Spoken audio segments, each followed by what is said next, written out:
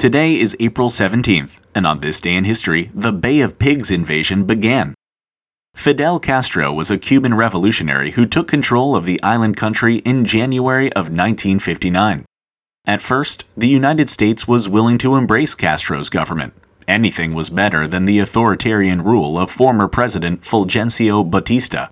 But the relationship almost immediately soured, as Castro turned Cuba into a communist nation, nationalizing the Cuban economy and seizing control of privately owned land and businesses, including those owned by Americans.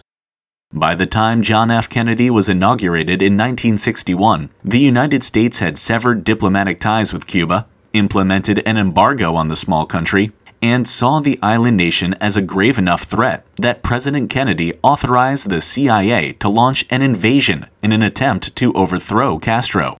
The invasion force, a paramilitary group of Cuban exiles called Brigade 2506, landed at a beach in Cuba's Bay of Pigs on April 17, 1961.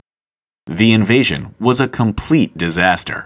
Brigade 2506 wasn't given the air or naval support that their CIA planners had counted on, while the Cuban army performed better than expected at beating the invaders back. Within 3 days, almost all of Brigade 2506 was captured or killed, causing a national embarrassment for the U.S. and for President Kennedy. Meanwhile, Castro's popularity soared in Cuba, and U.S. interference made him see the need for improving relations with the Soviet Union, a key ally.